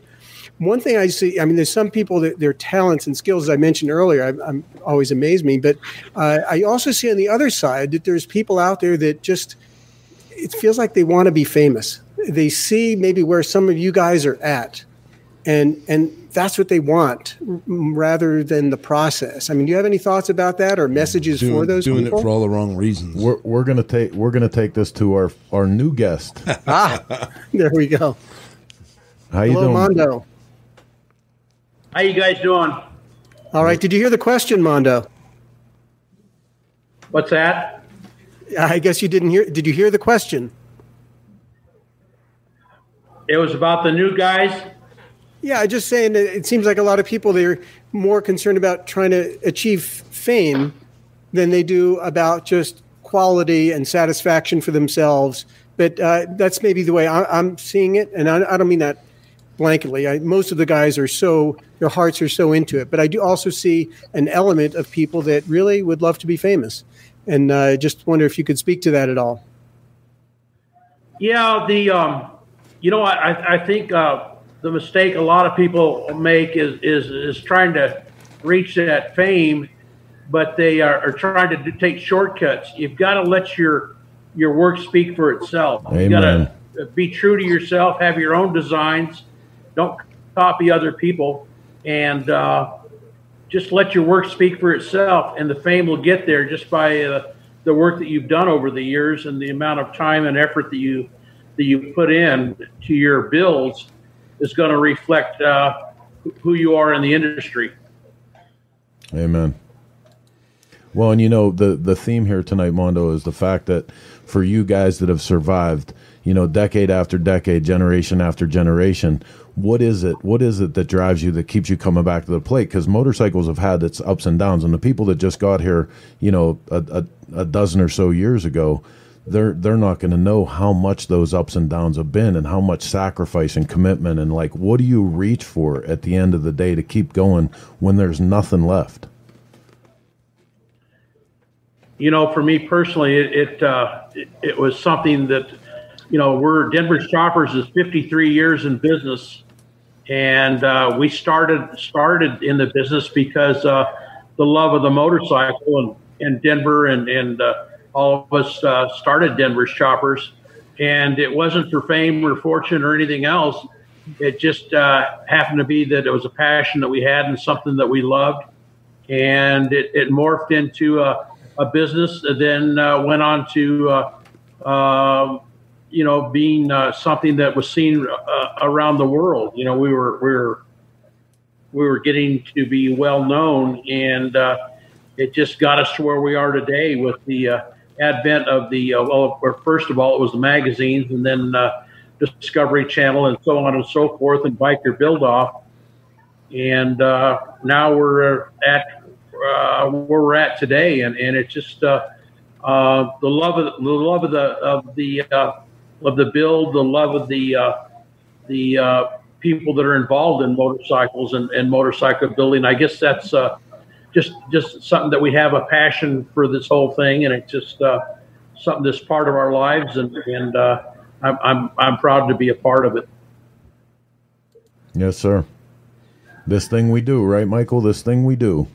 As Mondo says. Yeah. Russell, you have any thoughts on that? No, I mean, I've got to say, Mondo was right on the money. You've got to let your work speak for yourself. If you haven't got the talent, or you haven't got the drive, or you haven't got the passion to put in the time and energy, you're not going to get anywhere, no matter how bad you think you want it. So any recognition of any durability that is earned is, it's earned, it's earned by the sweat off your brow and your dedication and, talent, if that's the right word. So that point, I think, rings particularly true. As far as, the fame and fortune side of things go, anybody who's jumping on the boat looking for that today, I think, they might be a little bit of a stretch. I think those crazy times of the early 2000s were just an absolute perfect storm. Times like that are very unlikely to come again in our lifetime. Quite so crazy, government's getting down on everything. It's so much harder to build the bikes we used to build back then. I'm just super happy that I was there to live and enjoy those years. I mean, they're the best. It's interesting. All three of you, or four of you rather, were part of the Discovery Channel years, and so you had that fame. I mean, it was something. I remember going out, and there were signings where you guys were not just brought in, but you were paid money to come in and just meet and greet people, shake their hands, sign autographs and whatnot.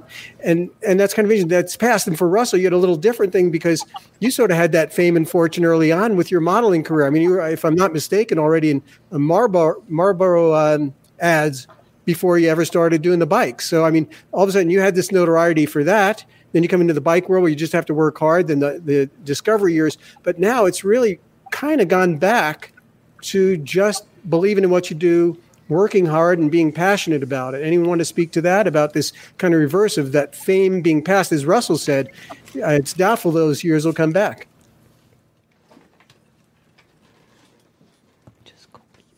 Rick, how about you? Yeah, I mean it's those years are gone. You know, I mean those years were awesome. We were selling. I remember my dad was asking me, you know, one time he said, "Okay, son, it's when Polaris was just kicking up." And I asked my dad what he thought about Victory motorcycles, and he said, "Well, if it's a Polaris product, it's probably pretty good." He said, "Do you need them?" And I said, "Well, back then," he said, "What are you selling?" I said, "I'm selling Big Dog, American Iron Horse, and used Harleys." And I said, "I'm selling about 100 Big Dogs a year, about 100 American Iron Horse, and about 100, you know, used Harleys a year." And, you know, fast forward 20 years and we're selling less than half that. You know, I mean, the concerning thing that I see in the industry is just what you're looking at on this screen. You're looking at 4 baby boomers, and that's what has driven Harley for all these years is the baby boomers. Well, the baby boomers are aging out. We're getting older. We got bad knees, bad hips, you know, bad backs, and I see it every day. Some of my regular customers, they're not riding anymore because, you know, they're in their 60s and in their 70s, and it's just not they're not capable of riding like they used to.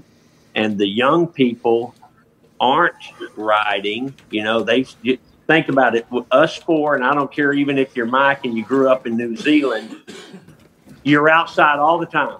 The only time you're in the house is if you were eating or sleeping or grounded. Everybody was outside and everybody was riding a bicycle. We all had bicycles.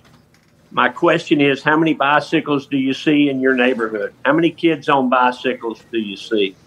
You know, you don't. They're in the house and they're on cellular devices, and the world's changed, boys. You know, if I can speak on that for 1 second, though, there's a strange thing, and I spend a lot of time reading research on generational trend and where things are going. The one very, very encouraging thing to speak about this, and I have the benefit of having a daughter that's, you know, right at the tail end of the millennials. And for my daughter's generation and down, for her age group and down, there are actually starting to be a lot of scientific fact and proof backing up the fact that for the post-millennials, as the generation they're calling it, they're suffering from this thing called technological burnout. Since it's been 3 generations heavy that have been just bombarded with this technology, with media in your face all the time and connectivity. And they're starting to see that a lot of these young kids, the post-millennial generation, are moving away from technology. When they get time, they want tactile experiences, that they're going camping again, they're going biking, they're riding skateboards, they're doing a lot of this stuff. I mean, it's going to be a drag because we're going to wait until that generation comes into their own for motorcycling. It's going to be a much longer term proposition for us to see them as customers. But I mean, there is definitely a silver lining to that. I mean, we have to keep in mind here also that whenever you guys started, you know, Mondo, Rick, all the way to the Polyaffi, the technology to build these bikes and machinery wasn't there. This was all hand fabricated. This is all layout and design, and, you know, it was in your mind. And that's something that nobody, you know, these days, the new builders, and like you were talking about, you know, coming in for that quick fame, they'll never understand the struggles of the Dave Pierwood's paint jobs and the Rick Fearless, and, you know, the stuff that you guys put on the table. The radius rod front end. Right. Yeah. I mean, look back at what you guys did with your hands. You didn't do this with a machine, punch it in there and go. I mean, you literally did this from your mind. And block of clay. Yeah. So keep in mind, you guys accomplished something that nobody will ever be able to do again. And I think in some ways, it's almost a little intimidating. You know, this next generation has a lot to live up to. You know. I don't want to leave on such a bleak picture as Rick may be painting, because I think there are great things happening out there, and I do see kids on the Strider bikes out in my neighborhood. I see them out here, and my son, part of that millennial generation, you know, he was camping all weekend with his girlfriend, but and he's got a Harley parked in the garage that he'll take out when he's not doing that. I mean, they have so many things that are available to him, and he does not want to be stuck on a device, and he's very conscious of that. My daughter dropped Facebook this weekend and said, "I'm done with that." So, you know, she's people are unplugging. I almost wonder after COVID too, what's going to happen. After we've been forced to be in the house. Yeah, and there's so many great young builders out there. Really, it's amazing, and I know Chris sees that because of the magazine, and he's out there interviewing people and out at a lot of events, and I think there's a lot of exciting stuff happening. So we should be encouraged. Technology. Do any of you have interns by any chance, or open to the idea of having somebody work with you that you'd want to pass the torch on to? Yep. Mike? Yep. Yeah, I'm actually doing it down here in Australia, setting up a shop here, a friend shop. And his son's 23 years old. Because of COVID-19, he lost his job at the Harley shop. And I said, Mason's it's a blessing in disguise. I said, you've got your dad, who's a good guy. There's me with a lot of knowledge as well. So we're going to hone you and take you to a whole new level. It's interesting talking about technology because I'm the anti-technology. I like my old bikes. I escape from the rest of the world. Technology doesn't work good for me. I'm surprised they even hooked up on this, Zoom shit. But, I like my old bikes just for the simplicity. I don't even change them to electronic ignition. I do offer an electronic ignition, but I just like points. I just like simplicity. The simplicity. But if something should go wrong, I can actually diagnose it. I just like, when I get on my old bikes, yesterday we went for several hour, 3-4 hour ride out in the outback. We are in the outback. And just wandering through the back roads. Some of them are just dirt roads. And then we come to these little towns, and there's kids on bicycles. There's kids on scooters, and they just stop and they look at you. And it's like, wow, I remember that time as a kid. Yeah. I remember I know what doesn't usually happen in America. And it's like, Carol and I will make sure, not only do we wave to the kids, we actually make eye contact. And if we got a chance, we'll actually stop and chat with them. I didn't have any stickers with me, but, kids love stickers. It's a different time down here. It's almost like maybe stepping back 30 years, not technology-wise, but just a different place where America was.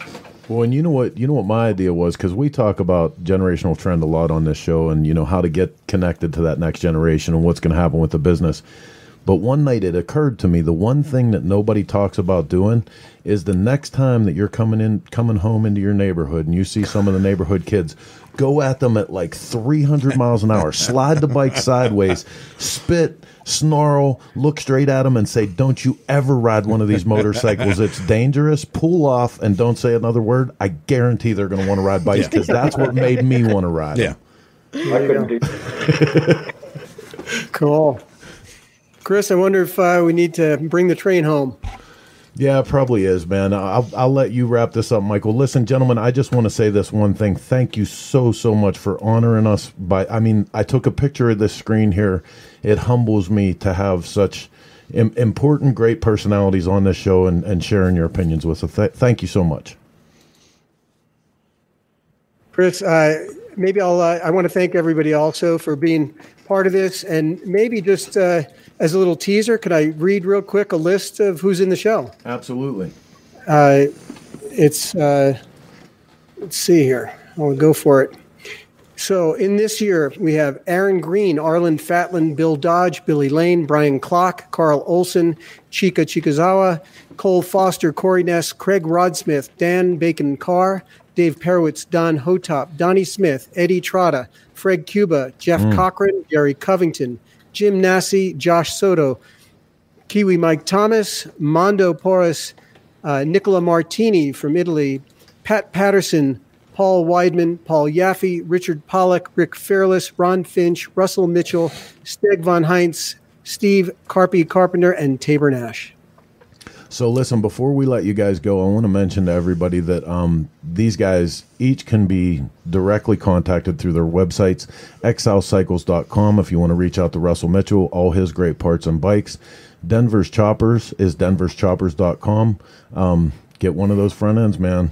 What they're famous for. They're beautiful. Get hooked up. Kiwi Mike Kiwi Indian, 30 years of experience. And like I said, from top to bottom, this man has re-engineered the vintage Indian motorcycle. Incredible parts come out of his place.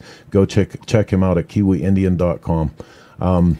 Again, thank each and every one of you for taking the time here tonight. And I'm going to let you guys close this out before we get off with you. Last words of wisdom. Coming into Sturgis. How's everybody feel about Sturgis? Let's say that for a minute.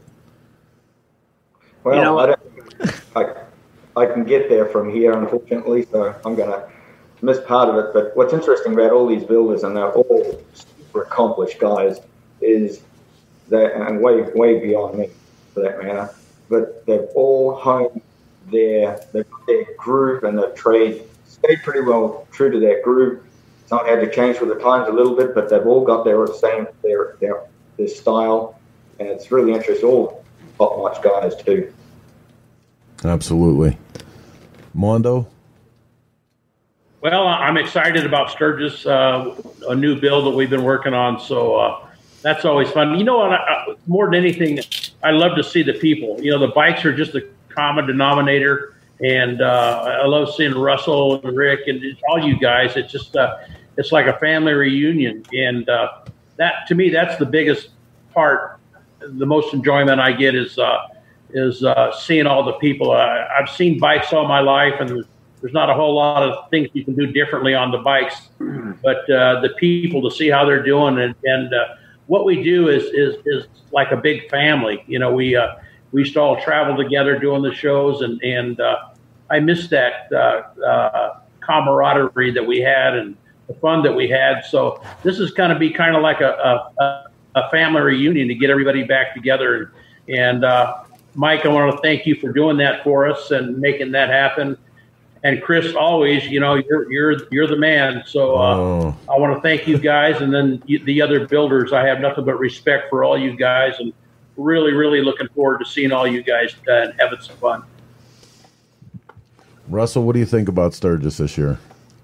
Unfortunately, I'm not going to make it this year, Chris. I was all set to go, but as you may or may not know, I have a 5-year-old and a 7-year-old that haven't seen school in like 3 months, and not entirely sure they're going to see school again in August. And their mom and I both work full time, so I'm just not going to be able to take the time away. I'm really bummed. I had it all laid out, going to ride out with a bunch of buddies and what have you, but I've had to face the fact that it ain't going to happen for me this time. So I wish you all the best, and I hope you have a great time.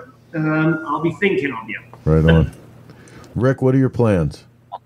I'm looking forward to Sturgis this year. My daughter Lena is going with me again, and I think, like Mondo said, it's a big family reunion. You get to see a lot of people that you only see once or twice a year, and I think with the things that have happened in the world, there will be less commitments at Sturgis this year, which I think will offer more time to ride and more time to get to socialize with your brothers in the industry. All right, on. All right, Michael, you want to give them one last word before we're out of here? Nothing much to say. Just I really appreciate everybody's participation, and also, going with the flow. Life changes around us, and we have to be willing to change with it. And I think everybody's doing a great job of it. So thank you very much, and thanks everybody for being here and listening today. All right, guys. Thanks again. Michael, don't go anywhere. We're going to talk here for a second, but thank you guys one more time. So here's the deal, man. If you wonder what all we're talking about here, each year in Sturgis during the rally at the Buffalo Chip Campground, the Motorcycles as Art is the crowning achievement of year to year, a barometer of where we're at in the custom motorcycle industry. And Michael is incredible for the way he brings together the community and the artists and everything around this. This year with the challenges, the ups and downs about Sturgis, what's it going to be like, what's going to go on. This is probably, these 2-year shows combined, this year and next year, are probably the most significant, because we're literally talking about the survival of this event, the survival of this industry, the survival of the builders, the names, passing the torch. Like, I think, again, Michael has hit the nail completely and squarely on the head with, the fact that he sets down this flag once a year to say where we're at and where we're going. Thanks, Chris. This will be the 20th anniversary of me producing and curating these shows. So it was to be a big year, and it still will be a big year. And it's going to be a 2-year deal. So as I said, it's 2 parts. I'm excited about that. I think we pulled it together in a great way, again, doing what we have to do, dealing with the changes. So I thank everybody that's helping and participating. Absolutely. Thank you guys for having me here tonight. No, and Michael, we're going to take like a week break and come back with you and another group of guys, right? Is that what we're? Can we do more pictures too? Is that what we have planned? Yeah. Why don't we look at the comments and we'll see how people think, what people are thinking. Listen, you guys want to see Michael come back here with some more pictures and more builders? Throw them comments up so that he sees it. We love you, Michael. Great show. We love you, Michael. We love you, Michael. You have a very big fan club tonight, Michael. All right. Well, thank you. I'd love to come back, and there's always more pictures to show and talk about. And there's a big list of builders, and I'd love to give each person on there a lot of attention. So thank you. Right on, Michael. Thank you so much for being with us here tonight. Thanks, Chris, Heather, Mark. Thank you. See you, Michael. Thanks, Michael. All right, guys. So, hey, this is Shop Talk. Every Sunday, 9 p.m. Eastern Standard Time. We go live with 90 to 120 minutes, all the bullshit we can fit. We're going to take 2 seconds because I forgot the entire show to actually do some business for the show. Don't go anywhere. We'll be right back. We have a couple things that we want to wrap up with, and then we're going to let you guys go until next week. Stick around. 2 minutes. We have some more Shop Talk. My dad was a big influence. He's always been a two-wheeled maniac. When I was getting into riding, we weren't allowed to have training wheels. He would put us out on a hill on the grass in the yard. Say, start here so if you tip over, it doesn't hurt so bad. So he was racing flat track. There's other kids out there riding mini bikes, going in circles. So we're like, well, of course we want to try that. Dad's racing, why can't we race? I had a family, but I can't walk away from it, so that's an easy fix. 5 bikes for the boys and bring everyone to the race. Make sure they can do it too. Yeah. So we'd spend the whole day at the races trying to keep all those bikes running and keep track of these guys and get up to the line and shift your 2-stroke in the corner. He's still mad about it. Other than just going to the track and racing, being out here and turning wrenches, that's my happy place. My favorite thing I've bought from Dennis Kirk is all the last minute parts. Because there's a lot of times we're going riding the next day and I broke something the night before. Call Dennis Kirk or check online and they have it. And I can go grab it in the morning, put it on, load up and go. Dan and I have cut so many laps out here. You can't wipe the smile off my face and my helmet when we're doing it because it's like, I know exactly how this is going to go and it's going to be the best time. That track over there, which looks super nice now, started out as one tire track, just being ridden over and over and over and over again. When it was just that little goat path and we're riding through weeds and like around, and it was just like, to watch the progression's kind of crazy. Yes, I plan on motorcycles being in her life. It's too late already. Right, yeah. She's got 3 of her own in the house already. Dan bought her a Strider before she even made it home from the hospital. Yeah. Oh, that's what happens. So she's got that. It's already tricked out with Feely Racing stickers on it. I'm Cole. This is my squad, and we're a Dennis Kirk family.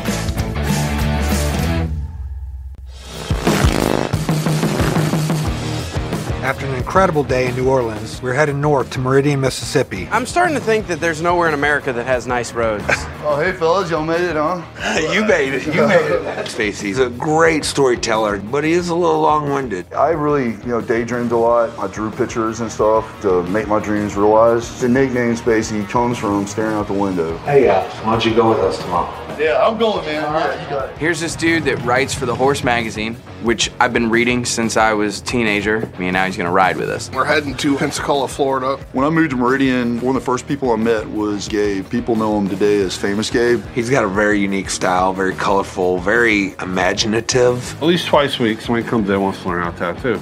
I said, well, let's see how serious you are. Trace me, draw me 50 times, and bring it back tomorrow. And then ask me. They never come back. I've been tattooed quite a bit. He is ruthless. Famous Gabe, he puts the ink in. You could tell that Dave was seriously in some pain.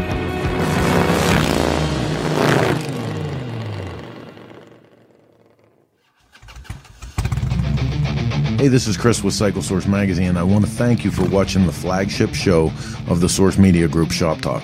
We go live with Shop Talk every Sunday at 9 p.m. Eastern Standard Time, but it's only one of the many programs we offer from Source Media.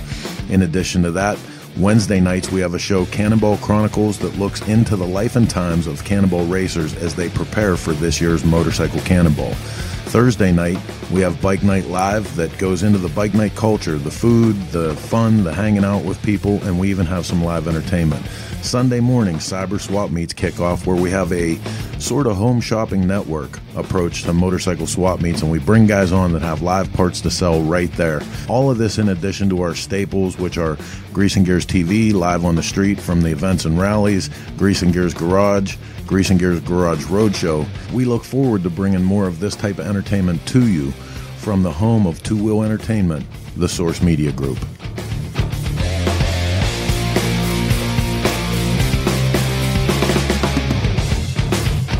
Okay, it really sounds like a lot when you put it all together like that. Hey, man, so here's something we're super glad to see back in the show. It's event time. We actually have some events to talk about. So I'm going to do this really quick because we got a lot of stuff to go through here, and I know you guys are already long time with us. The Iowa Hog Drags and Nostalgia Reunion, Friday and Saturday, July 3rd and 4th. The Twisted Oz.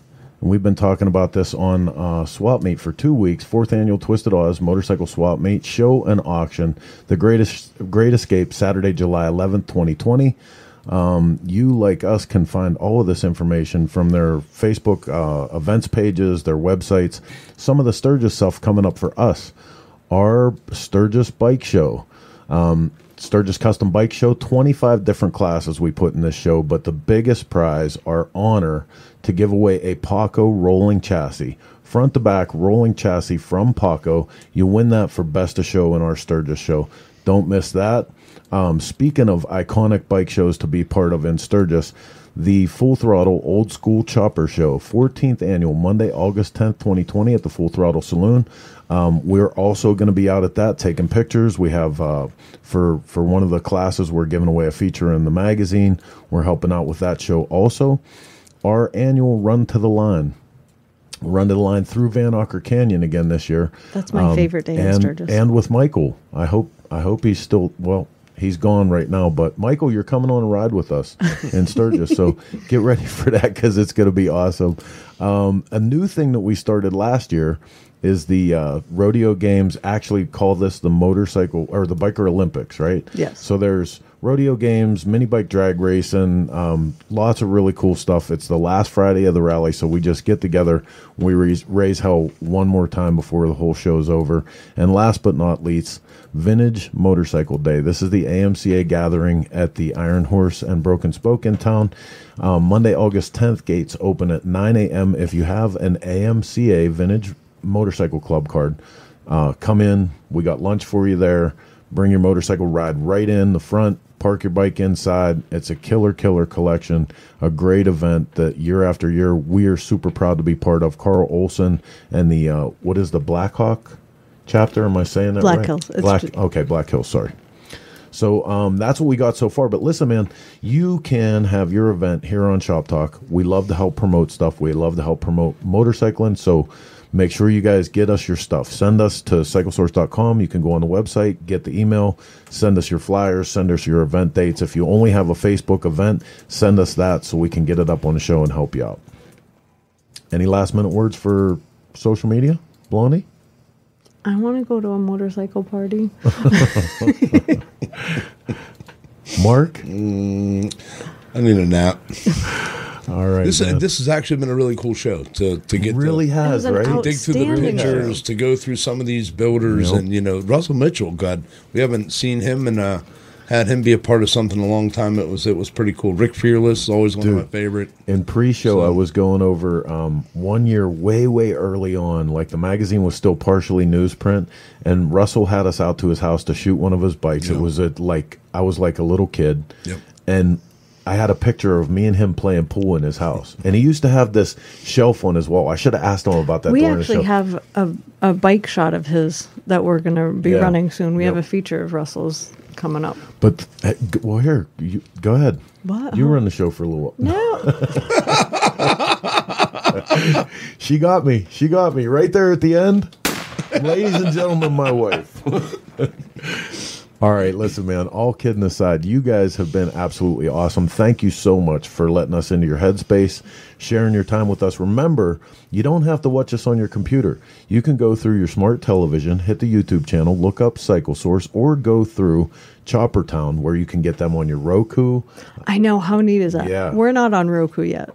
Not on Chopper Town, but we're working on it. Oh, okay. Chopper Town is on Roku. We're not on Roku Well, yet. Chopper Town's awesome. If you haven't checked that out, killer content that they're putting out all the time. Also in short order, the Twisted Tea Dozer. If you haven't signed up for a chance to win this yet, text You can't, 'cause I'm going to. 24587 or visit twistedtea.com. It's completely free to sign up to win this bike. We're going to be debuting this again in Sturgis because the public has not seen this motorcycle since Daytona. It's an awesome motorcycle, and I really wish we didn't have to give it away. Like this one, I really wish we didn't have to give away. Absolutely. I'm very sad. I think that maybe it's that time of the night where the train is coming back into the station. We're going to close this one up. Thank you guys again so much for sharing your Sunday with us.